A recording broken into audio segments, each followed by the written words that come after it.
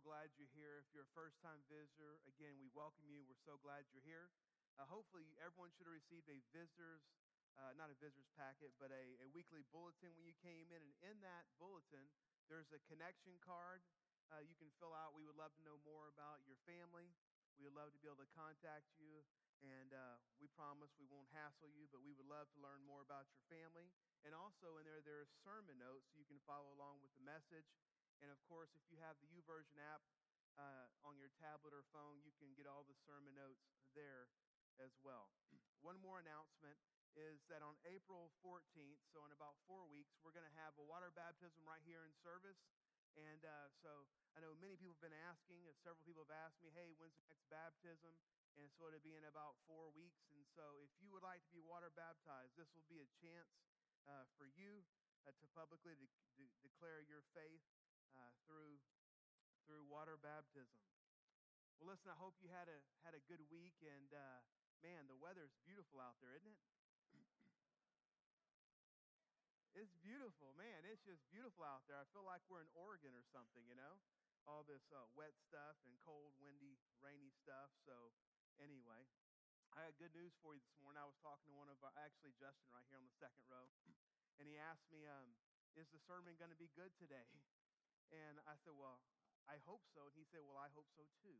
So we agreed in faith that God would help it. So hopefully that will help you out. So if you ever go to church and you ask a pastor, is the sermon good? And they say no, it really isn't. He's not lying, I promise you, okay? So we're in a series called The Will of Life. And in this series, we're trying to figure out, we're trying to learn from God's Word how to balance our lives. And, you know, social scientists and they have found that there's basically we all have 7 major categories in our life.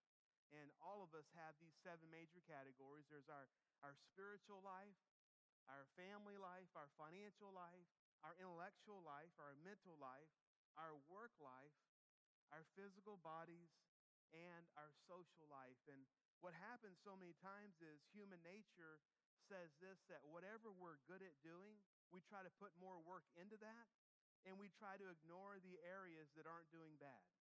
How many of you have done that before?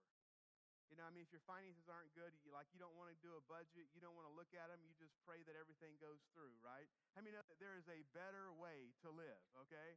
That's a stressful way. And so the goal of this series is this, is that if you only focus on the areas that you're good at, and you let several of these areas in your life just collapse, it'll bring your whole life down. And God wants us to be successful in every area of our lives. And I'm very confident that the Bible tells us really clearly how to do that. How can we be successful in every area of our lives? And so this morning, I saved it as long as I could. But this morning, we're going to talk about how to keep our physical bodies healthy. Okay? I mean, I waited as long as I could. You know, I waited till my diet started working and all that kind of stuff. I waited till I ate 5 salads this week, you know. But think about this. And when I talk about this, we're just going to talk about some common sense stuff. And remember that all of us struggle in some of these areas. And so the point is never to make anyone feel bad, okay? We're never, family life, we're never about beating somebody up in condemnation.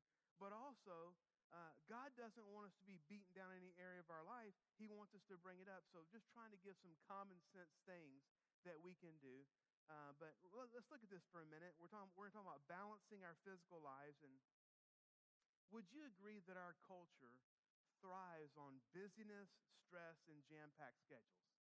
It does. And, you know, technology, which can be a great asset in our lives, it also opens the door to unrelenting pressure in our lives. And it seems like today we're just never able to get away from phone calls, texts, emails, you know, whatever it is. We're just never able to get away. Even when we're supposed to be off, when we're supposed to be off the clock, we still get calls, we still get emails, we still get texts. People are able to track us down.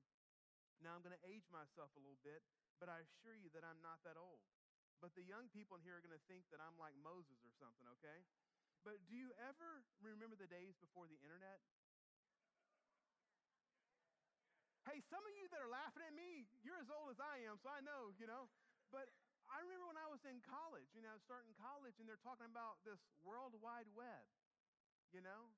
I just remember this from college that Al Gore said that he invented the internet, which I don't know if he did or not. I don't know who did, but I'm thinking, when I'm a college student, I'm thinking, again, there's cell phones aren't out yet, all these things, and I'm thinking, who in the world needs a World Wide Web?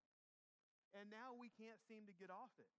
Now we can't seem to have a day or a time without it. But think about this. There was a day when you could actually relax when you were off or on vacation. But the problem is that, constant stress of always being available, of life never stopping, it really has an impact on our physical bodies. I've been doing some research, on all the different generations, but Generation Z, the youngest generation, they're from age 3 through 22, and this is the first generation that has been solely raised on technology. And so, these were the babies that were born swiping iPads and iPhones, and it's so funny to watch little kids go up to TVs and they're trying to you need to obey, what's wrong with this thing? They don't know that they're not used to something not being able to be touched and manipulated that way. But anyway, this younger generation, which the oldest ones now are in college, about 22. And you know what, Generation Z, one of the stats that, there's some really good things about them too, but one of the stats that shocked me was that 91% of Generation Z, those who have reached high school and college age, said that they have felt physical or emotional symptoms such as depression and anxiety associated with stress. It's like these kids have been wired all the time, and they've never learned how to get away. Now, listen, that's sad if our high school and college kids are stressed out, right? Because we know what's coming. Okay, that hit some of you on the way home, but you know what's coming. Marriage is coming, real jobs are coming. Research CEOs of company executives who report being less effective on their job than they were 10 years ago because of constant interruptions due to technology. They have become so available with technology. They said that problems that used to be handled 3 tiers down now come directly to them, and they're supposed to be running the company, and they have all these little things bombarding them that they used to not. I was having lunch and a conversation with a friend of mine who's a high-level executive, and it was interesting. He told me, he said, used to, when I got on the company jet and was flying from place to place, I used to have some downtime. But now the internet and phone reception on the jet is better than at my house. Just not able to check out. People are always able to get a hold of me. The bombardment just never slows down. So here's the question. The question we have to address is, how do we balance our lives? How are we to manage our personal lives, our physical bodies in a way that honors God and brings us back into balance? And so the question is, I was talking about stress for a little bit, but the reason is because to take care of these bodies, they have to be able to shut down sometime. They were made to handle stress, but not 24 hours a day. They were made, to run efficiently, but not 24 hours a day, 7 days a week.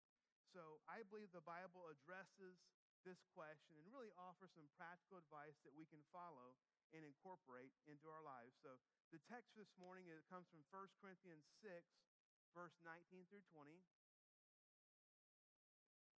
And it says, "Do you not know that your bodies are temples of the Holy Spirit, who is in you, whom you have received from God? You are not your own. You were bought at a price. Therefore, honor God with your bodies." Now, if you're familiar with this passage, and actually if you go and read the whole thing, what you realize is that what the Apostle Paul is talking about, when he's talking about, your body and taking care of your body, this passage in its entirety is talking about avoiding sexual immorality. It says that your bodies are not your own. You should not be having sexual immoral relations and things like that. But I think, whenever you read a passage and it talks about something, many times there's a bigger picture that you can look at. And I think there's a bigger picture principle here that God is talking about. And the bottom line is this, is that God has given us our bodies, and we're supposed to manage them. We're supposed to take care of them the very best that we can. And I believe the Bible gives us, you know, four principles. I'm going to talk about four today. There's more, but I know that you're going to be looking at your watch in a little bit, so I didn't want to have seven principles. You know, people like four is better than seven, it's shorter. But there's at least four principles that we can implement in our lives to bring balance to our physical bodies, to take care of our physical bodies. And so I want you to think about this. It doesn't matter really where you're at right now. The question is, am I managing my physical body well? Am I taking care of my physical body? I mean, we only have one body, and the better we take care of it, I think the better use we get out of it, the longer that it lasts. And so anyway, here we go. Four things. The first thing is this, is that it really helps to eat a balanced diet. I knew that would go over so well this morning. Thank you so much. But one of the most important things we can do for our bodies is to eat a healthy diet. But the problem is, this is very hard to do because, as I mentioned, we're running so fast, so hard, that we don't fuel our bodies like they were made to be fueled. We don't think about and plan our diet many times. Many times we eat out of convenience. Do you know that some of the biggest companies, if you'd invested in these companies a year or two ago, you'd be very rich. But there's things like DoorDash. You see commercials where they deliver Taco Bell to your home, right? I mean, push it, man. Now you go to the grocery store and they meet you out there in the parking lot. But we basically, the business community has found that, man, we're running so hard, so fast, so they've adapted culture even to meet us on a whole different level. And basically, many times our bodies are suffering because of what we're putting in them, because we're eating out of convenience and we're not planning things out. And one nutritionist, he labeled our generation the fast food generation. And, you know, fast food companies are thriving. So here's the key. What can we do? I'm not trying to make you feel bad, but what can we do to bring our body back into balance? The first thing I think is moderation. Moderation is very, very important. So here's the deal. This is good news. If you want good news, this is good news. You can still eat Blue Bell. You just probably shouldn't eat it 4 times a week, okay? Unless you want to go see Jesus quickly, okay? I mean, you can have fast food, you know, occasional fast food meal, but how many know that if it's every day at lunch, that's probably not going to help you out too much. So how we fuel our bodies, our diet, what we intake, it determines how efficiently our physical bodies work. And I'll give you an illustration. Whenever we do fasting in January, many people do the Daniel fast, you know, fruits, vegetables, and water, things like that. And many times they do it for the whole month. And people always tell me, man, I feel so good. I feel so good. Yeah, because you're eating, you know, more along the lines of how God created you to eat. But what we do many times is after the Daniel fast and just as they're about the time our bodies are getting purified, we detoxed, we pollute them again, right? Okay, so I've been thinking about this, and I think that we should have just fasting year round to help the congregation, right? Just the Daniel fast year round. So, you know, actually the Bible gives us some nutritional guidelines. Okay, if you don't like this part, I'm going to give you some other things to think about. So just roll with me, okay? Just work with me today. But the Bible gives us some nutritional guidelines. And actually, when you read the Bible, it gives us several different dietary suggestions. And way back in the Garden of Eden, before sin, when, you know, the Adam and Eve and the animals in the Garden of Eden, it says this, Genesis chapter 1, verse 29 through 30.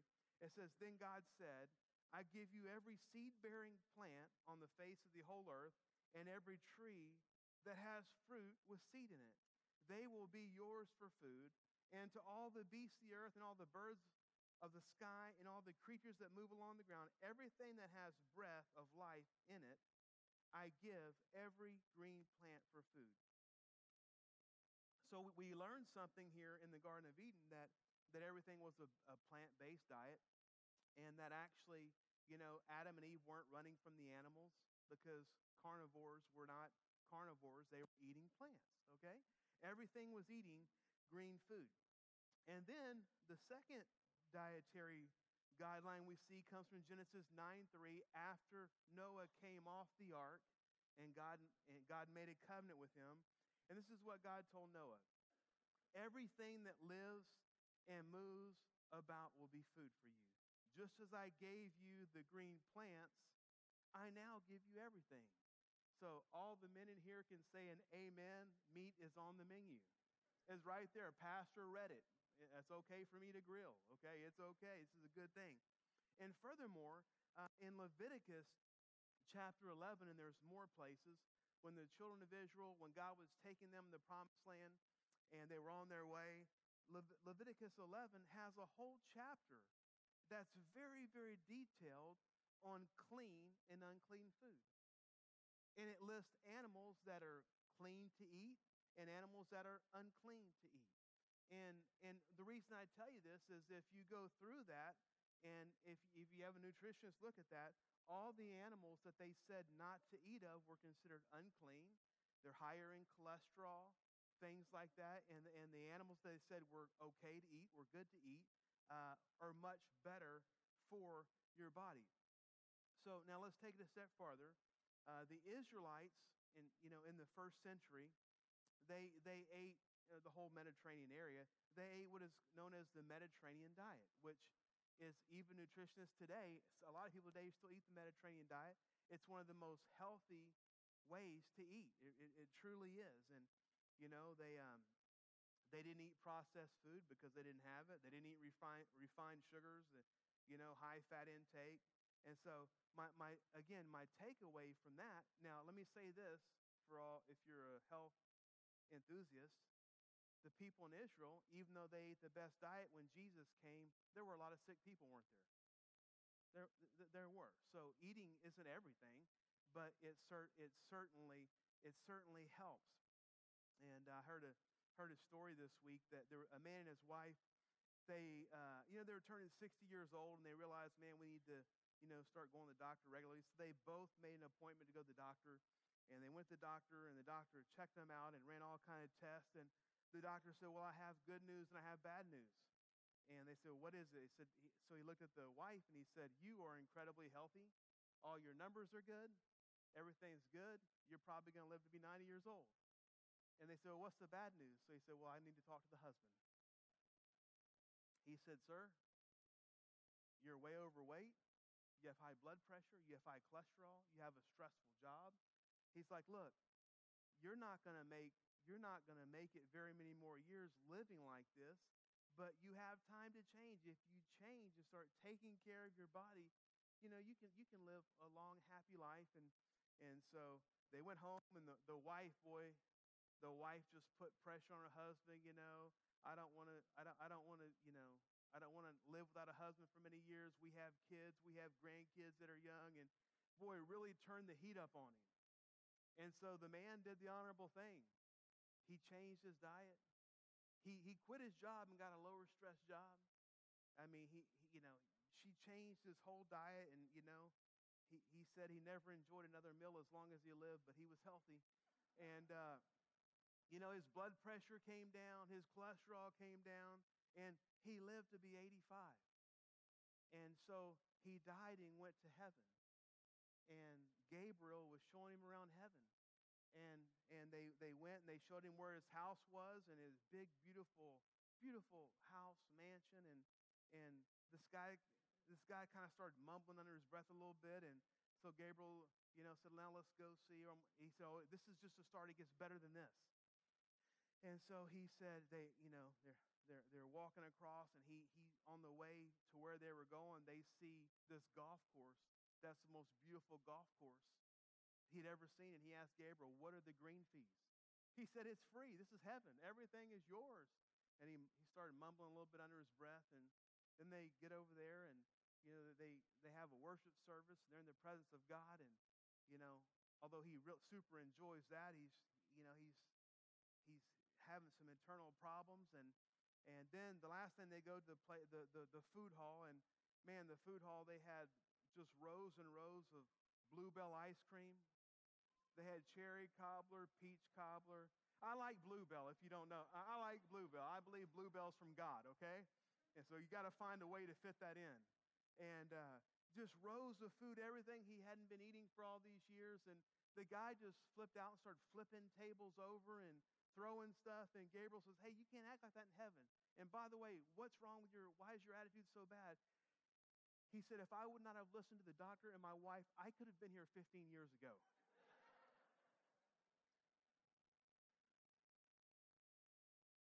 And so again, I'm not saying you have to live at whole food. I'm not saying you have to eat all organic food, but it's probably good for you. So one day, are you a nosy neighbor? Are any of you nosy neighbors? You don't want to admit it. You don't want to admit it. You're nosy neighbors. So anyway, one time I looked outside, and my neighbors had dirt delivered. They dumped all this dirt in my neighbor's driveway. And so I go over there and ask, hey, man, what are you doing? He said, I am making for my wife an organic garden. I said, really? I said, where's that dirt from, North Dakota? He said, no, it's right down the road. And so I told him, now this is one of the smartest guys I've ever met. And I'm trying real hard not to say his name. But I said, sir, I said, if that dirt is from the South, you know everything. And have you ever seen these planes flying over for years and years? They're called crop dusters. So everything in the South, all dirt in the South has pesticides somewhere in it. So I was deteriorating his plans of building an organic garden. And finally he said, Terry, can you just be quiet? My wife's happy. Can we just keep her happy? I said, okay, you happy. Be happy with your organic garden with pesticides. So the first step, it's not the only step, but the first step is that we need to begin to take better care of our bodies and to get a handle on our diets and the food that we consume. And the better we fuel our bodies, the more efficiently they work. And I believe sometimes we feel bad just because we're not taking care of them the way that God wanted us to. The second principle is this, is that we're supposed to stay active. God created our bodies to move. You know, our bodies were made to be active and have daily exercise. And again, if you do just a general study of history, you realize that past generations were constantly moving. All the way back to the hunter-gatherers, and certainly the people of the Bible, they had jobs that were built around exercise. They were lifting things. They were walking. They were using their bodies, keeping their bodies active. But today, probably most of you, your job consists of sitting in front of a computer, being on the phone, or texting. And so just the societal change, the way that our jobs have moved today, many times that life and our jobs aren't conducive to keep our bodies moving the way that they were supposed to. So here's the thing. Research, if you look up any general research tells us this, that 20 minutes of moderate exercise 3 to 4 days a week is all that's required to keep our bodies healthy and active. So you know what that means? That means you can walk around the neighborhood for 20 or 30 minutes a couple of days a week. It means that you can take a bike ride around the neighborhood. You know, it means that you can go for a walk in the park, or you can, heaven forbid, mow your own grass. If you play golf, walk instead of ride around in the carts, you know. And the point is, if we keep our bodies physically moving, the more, it's like this. If we don't use our bodies, we lose stamina. And if we regularly use our bodies, and again, it doesn't have to be doing a marathon. It doesn't have to be something strenuous, but just something to keep us moving and keep us active. I was thinking about my dad this week. My dad is 78 years old. And if you know my dad, he does not look 78. He's just very, he's very healthy. And what he's done is he's found things that he enjoys to do that makes him get exercise, and that's what he does. And so That's how he's achieved this. That's how he maintains his health. And so, for example, he loves to fish. Well, a lot of times you see people fishing, they go and they just sit down. But my dad walks, he wade fishes, he fishes in kayaks. I tell you, I hate kayaking with my dad. You know, I'm sitting here, my arms are burning, he's just paddling for miles and miles around there, and I'm like, man, why don't we just fish? And he's like, well, the fish aren't here. It's like, I don't care. I don't want to paddle anymore. You know, I told my wife, I'm like, I don't know how he does it at his age, but you know, he'll go park his boat and he'll wade and walk and fish. And I tell you a story. So we went fishing last year, and we were wade fishing at this place we always do. But you know, the Hurricane Harvey, when it hit down there on the coast, it changed the way things are. I don't know if you've ever been like around a bay or a coast or salt water where they have that sand, that dirt that's kind of like you sink when you step in. I don't know if you've known that. So anyway, we're fishing, and Dad tells me, hey, I caught some nice fish over there. Why don't you walk around there and go fish over there? I hate it when he tells me that, because as soon as I get way over there, he starts catching fish right where he is. I think it's a ploy to get me away. So I did that. I'm walking around, and I'm walking around, and I don't know, I'm walking, it's about knee deep, and then all of a sudden, like I just submerged underwater. And I'm trying to hold my reel out of the salt water, and I get up, and my net's floating, my hat's floating, and Dad said, hey, you need to be careful over there. There's a big sinkhole over there. Pops, should you not have told me that, like, before I went over there? But you and I both know he wanted me to hit that, right? He wanted to see that. He wanted to see that. But anyway, it's just something. And my dad lives on several acres of land, and he mows his yard. I'm like, Dad, why don't you pay someone to mow your yard? He's like, people pay to go to gyms. I save money and I'm healthy. Okay. I went to his house one day, and he's mowing his neighbor's yard for $20. Seriously, Dad, come, really? Anyway, so we have to. My point is this way: is I think if we make it intentional, we can find ways to keep our bodies moving without driving all the way to a gym and doing all that. Although if you like a gym, that's fine. I'm just saying there's simple things that we can do to keep our bodies active. But many of us, our jobs do not initiate exercise. Many of our jobs, it's sitting and looking, and we get mentally tired, but we don't keep physically active. Number 3, so we have to get a handle on our diets, and we have to watch what we're intaking. We have to keep active. And the third thing, which may surprise you, is that we have to take time to relax. Our bodies were made to have some downtime. Our bodies were made to have times when we relax. And the Bible clearly tells us, in fact, it commands us to take time one day a week for relaxation. We are commanded to work hard for 6 days and then to relax on the seventh. Exodus 20, verse 8. It says this, remember the Sabbath day by keeping it holy. 6 days you shall labor and do all your work. But the seventh day is a Sabbath to the Lord your God. On it you shall not do any work, neither you nor your son nor daughter, nor your male or female servants, nor your animals, nor any foreigners residing in your towns. For in 6 days the Lord made the heavens and the earth, the sea, and all that is in them. But he rested on the seventh day. Therefore, the Lord blessed the Sabbath and made it holy. And it's really interesting. And I've been to Israel several times, and what's really interesting is that even in Israel today, even though many of them are not, don't believe in Jesus, still their towns shut down at sunset on Friday till sunset on Saturday evening. And like everything just shuts down. There's no stores open, and so what happens there is that if you can't do anything, you're forced to relax a little bit. We don't have that today. Today, everything's open all the time. You can always do that. But I have a question. How do you think our bodies would respond if one day a week we actually took a Sabbath? Well, I don't know, Terry. I can't even imagine it. But think about it. Think about it. It's hard to do, but would it make a difference? So the Sabbath was made for two specific reasons. It was physical rest and spiritual renewal.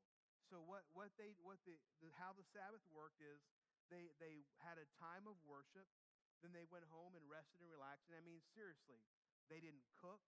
All that was pre-made. They didn't cook. They didn't do anything. So what would happen if every Sunday you came to church and then you went home and there were no, there's no work emails, there's no home projects. Come on, husbands, you should be happy about that. No home projects. You know what? I'd love to fix that door, honey, but you know what Pastor Terry said, and he quoted directly from God that that just shouldn't do that. But I mean, think about it. Today, worship is one of the aspects in our busy life because we have to go do something else. But and it really doesn't matter what day it is. Obviously, I work on Sunday, so I have to do a different thing. But I was thinking that perhaps no biblical command has been violated by the church more than this, especially in our society, because society doesn't stop. And I'm not trying to make you feel bad. Some people have to work on Sunday, and if you have to work on Sunday, that's just the way it is. But my point is, we have to carve out a Sabbath, so at some point during the week we have some downtime. And honestly, I'm being honest with you. This is one thing that I've really struggled with. When we started this church, I was the only one. I worked this church and I worked another job for a bunch of years, and so there was always something to do.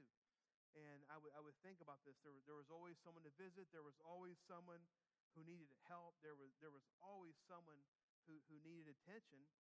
And so I started looking at the scriptures, and I noticed that of course, for the temple worship, they had thousands of Levites, and they rotated. They would come work for their time, and then the ones that were working were off so they could have a Sabbath rest. But here's what I found.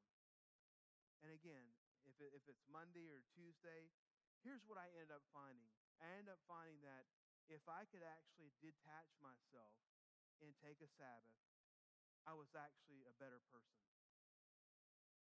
I was actually of more use to the congregation. I was actually more of use to my family. I was just it. There's something about taking time that rejuvenates your mind, spirit, and body. And so I just want you to think about this. Sometimes the best thing we can do for ourselves is nothing.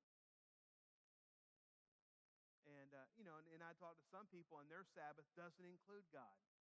Okay, like they take time off. They're not, they don't believe in God or whatever. But I think there's a combination of spiritual renewal and physical rest that complements our body and really, really is helpful. Okay, the last thing. The last thing this morning is I believe our physical bodies do well when we live by purpose. When we live, or you could say to live on purpose. Ephesians 2:10, it says, "For we are God's handiwork, created in Christ Jesus to do good works, which God prepared in advance for us to do." And so the thing is all of us in here, God created us with a purpose. And when I believe when we're living our purpose, when we find what he created us to do, and we're living in that purpose, I believe it does something to our emotions. It does something to our in the spiritual realm. But I also believe it inspires us, our physical bodies. We wake up with a sense of purpose. We wake up inspired. We wake up excited about the day. But there's millions of people who wake up every day and they dread what they're going to do all day. And I just believe that God has a purpose for us. That doesn't mean that you won't one day have a job that you don't care for, but I believe there's a bigger sense, a bigger purpose that God has for us. To prove this, let me ask you a question. How many of you have personally witnessed this, that you knew somebody who was just full of life, full of energy, full of passion, and as they got up in age, they retired because that's what they were supposed to do.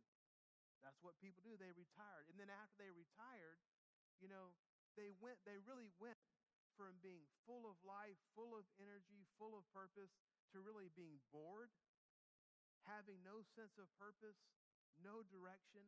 And day by day, you could literally just see the life begin to drain out of them, and they end up dying a premature death. And I just believe this. I don't know. I don't really believe uh, in a sense of that we retire and we do nothing. I believe if you retire, you may, reboot and do something else. But we're supposed to live with purpose. We're not supposed to have purpose till we're 60 or 65, then live the next 20 years without purpose. We're supposed to be driven by purpose. We're supposed to live with purpose. God has given us things to do. And I just don't think that God created us to retire and do nothing. I believe He has filled us with purpose, and His purpose gives us life and energy. And if we lose our purpose, it will negatively affect our physical bodies. One of our missionaries, who many of you may not have met him, but his name is Brother Adon Villanueva, and he's in Honduras. And Brother Adon gave his life to the Lord when he was, I believe it was 20 years old. Maybe it's 25. And God called him to reach the poor people of Honduras. And of course, I don't know, he started over 100 churches, and every week he has a church in the capital of Honduras that he leads. And every Monday, he gets a backpack and a hammock and some clothes, and he goes up in the mountains to win people to Jesus. And he started more than 100 churches doing this. And I was thinking about this because Brother Adon, when I met him, he was, what was he? He was probably 60 years old, 65, and he was still playing soccer 2 hours once a week, and he was doing all this stuff. And I kept waiting for him to slow down, and I went over there and did conferences with him and taught with him a couple years ago, and I was like, man, he's full of energy. He just turned 85. And tomorrow, he will put a hammock in a backpack, and he will go out to the poor people who don't have, again, who don't have radio, who don't have TV, who don't know Jesus. And what I'm saying is, if he ever stops doing that, he's going to die a quick death. You got to do what God has put in your heart to do. It's what keeps us young. And as a matter of fact, about a year and a half ago or 2 years ago when I was over there, he told me, he's like, Pastor, uh, God has told me to reach Costa Rica. I said, really? Honduras is not enough, I mean, And he said, we're still winning Honduras, but I've always had a vision in my heart to go reach Costa Rica. And I found somebody there. Anyway, he bought some land there, and he started a church there, and I think now he has 3 or 4 churches in Costa Rica. And I was sitting there, I was talking to him, I was like, God, I hope when I'm 83, I still have a passion to do what you've called me to do. And here's the thing, God has put in all of us a passion and a purpose to do certain things. And I think so many times we get so caught off guard. We get so caught off by what the world says we should do. And when the world says we should slow down, instead of just focusing, if God gives you something to do, you do it till you go home to see Him, right? You just keep doing it, and it fuels you. But we can easily get caught up in the mundane things of life and end up never serving God's purpose for our life. And I tell people, sometimes people come to me and say, I don't know what my purpose is. I'm like, well, you just got to start doing something. So what are you doing right now? I said, well, I come to church a couple times a month. Do you serve anywhere? No. All right, well, start coming to church every week and find a place to serve. Find a place to serve and start doing that. Once you start doing something, you'll find out more what you like to do and what you don't like to do. But if you never do anything, you're not going to discover what God wants you to do. I mean, start a small group. Go on a medical mission trip. Go on a mission trip to build a building. But the key thing is to start doing something. I'm going to tell you a little quick story here before I finish up, and hope I don't embarrass anyone. But we have some new members that started coming to our church about 4 or 5 months ago, and one of the first things when he came to meet with me, one of the first things he told me about is he's like, a few years years ago, I moved to Vietnam, and I ended up finding a wife in Vietnam, and we moved back here. And when we moved back, I had a burden for the people of Vietnam because there's so many poor people, so many hurting people. So I just had this idea that we're gonna do a mission trip to Vietnam, and we're gonna buy a bunch of food and give these poor families enough food for a certain amount of time, and we're gonna put a Bible in there, and we're gonna have it delivered at churches, and we're just going to show people the love of God and give them the gospel, life sustaining food and life sustaining the Word of God. And so he said, we did our first one last year, and he said it went better than we ever thought. And they even name it's called Rice for Christ. Terry, wave your hand back there. That's Terry and Ty Hensley right there. And so yeah, but the bottom line is, Terry is retired. He retired from work, but how many know he's not retired from living out purpose in his life? And he found something to do in retirement that's fueling his passion. And so I believe in January we're going to do a trip to Vietnam, and some of you may want to go. You may want to go over there and love on the people of Vietnam, and we'll talk more about that. So anyway, this morning I've really tried to just give you some common sense things. If we want to bring our bodies into balance, then there's certain things we have to do, and I think they all work together. We have to watch what we put into our bodies. We have to keep our bodies active. We have to continue to take time for spiritual and physical rest. But even if you do all that without a purpose, I think that our bodies waste away. Purpose is the catalyst, it's the passion that really drives us over the top. Would you stand with me this morning, church?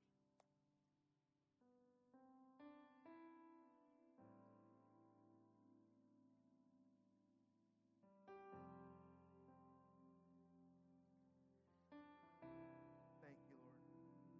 God, we started this message off, Lord, just reading your word, how our bodies are temples of the Holy Spirit, and that we're supposed to honor you with our bodies. Lord, we're supposed to treat our bodies the way that you want us to. And Lord, we know these bodies are mortal, and we know they're not going to live forever. But Lord, how we take care of them many times determines how well we do in life. And so, God, I just pray right now, not as condemnation, Lord, because condemnation is not from God.